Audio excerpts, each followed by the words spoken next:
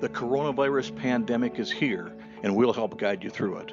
The news about COVID-19 is changing daily. Keeping you up to date each morning with developments, this podcast will give you our latest news and some ideas of what to expect moving forward. Daily at herald-review.com. Hello, this is Annalisa Trofimuk, a government reporter with the Herald and Review. I hope your weekend is starting off well. Today's podcast will be a bit brief, but we are going to hear how Macon County veterans who are experiencing financial hardship can get some help. We will also take a look at state news, and at the end of this podcast, we will talk about the first positive COVID-19 cases in Macon County. You can find the reporting mentioned today in the print editions of the Herald and Review and online at herald-review.com.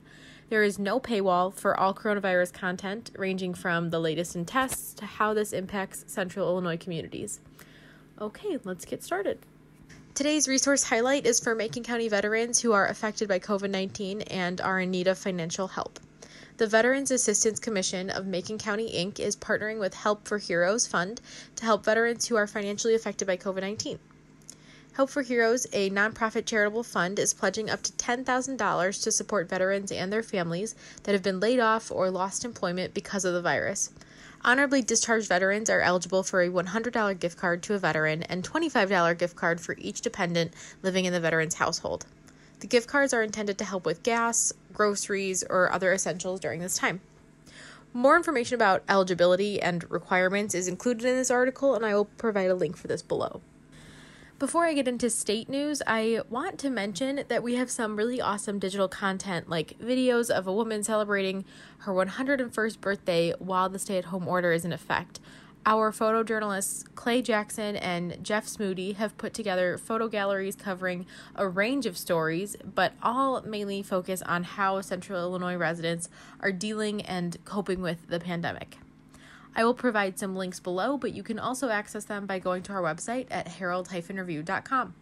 Okay, so in Illinois news, the State Department of Public Health on Friday reported 488 new cases of the disease caused by the new coronavirus, bringing the state's total to 3,026.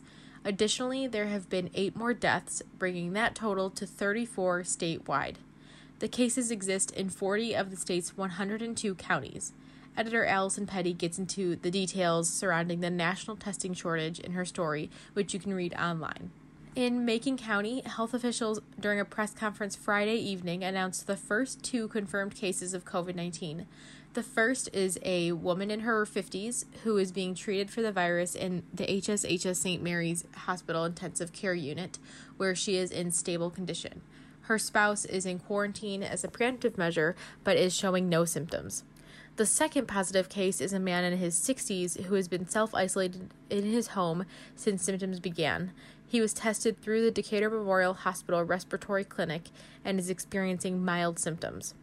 Health officials said both residents recently traveled to what are considered high-risk cities, though they did not have the specific details of where they exactly traveled.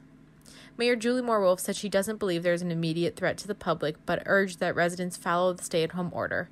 More information in this story you can hear from the Decatur Memorial Hospital's infectious disease specialist, and you can access this online at herald-review.com. So I know this was a very quick show today, but we will have more to go over on Sunday. If you haven't already, feel free to subscribe to this podcast on Apple Podcasts. Thank you so much for listening, and we'll see you next time.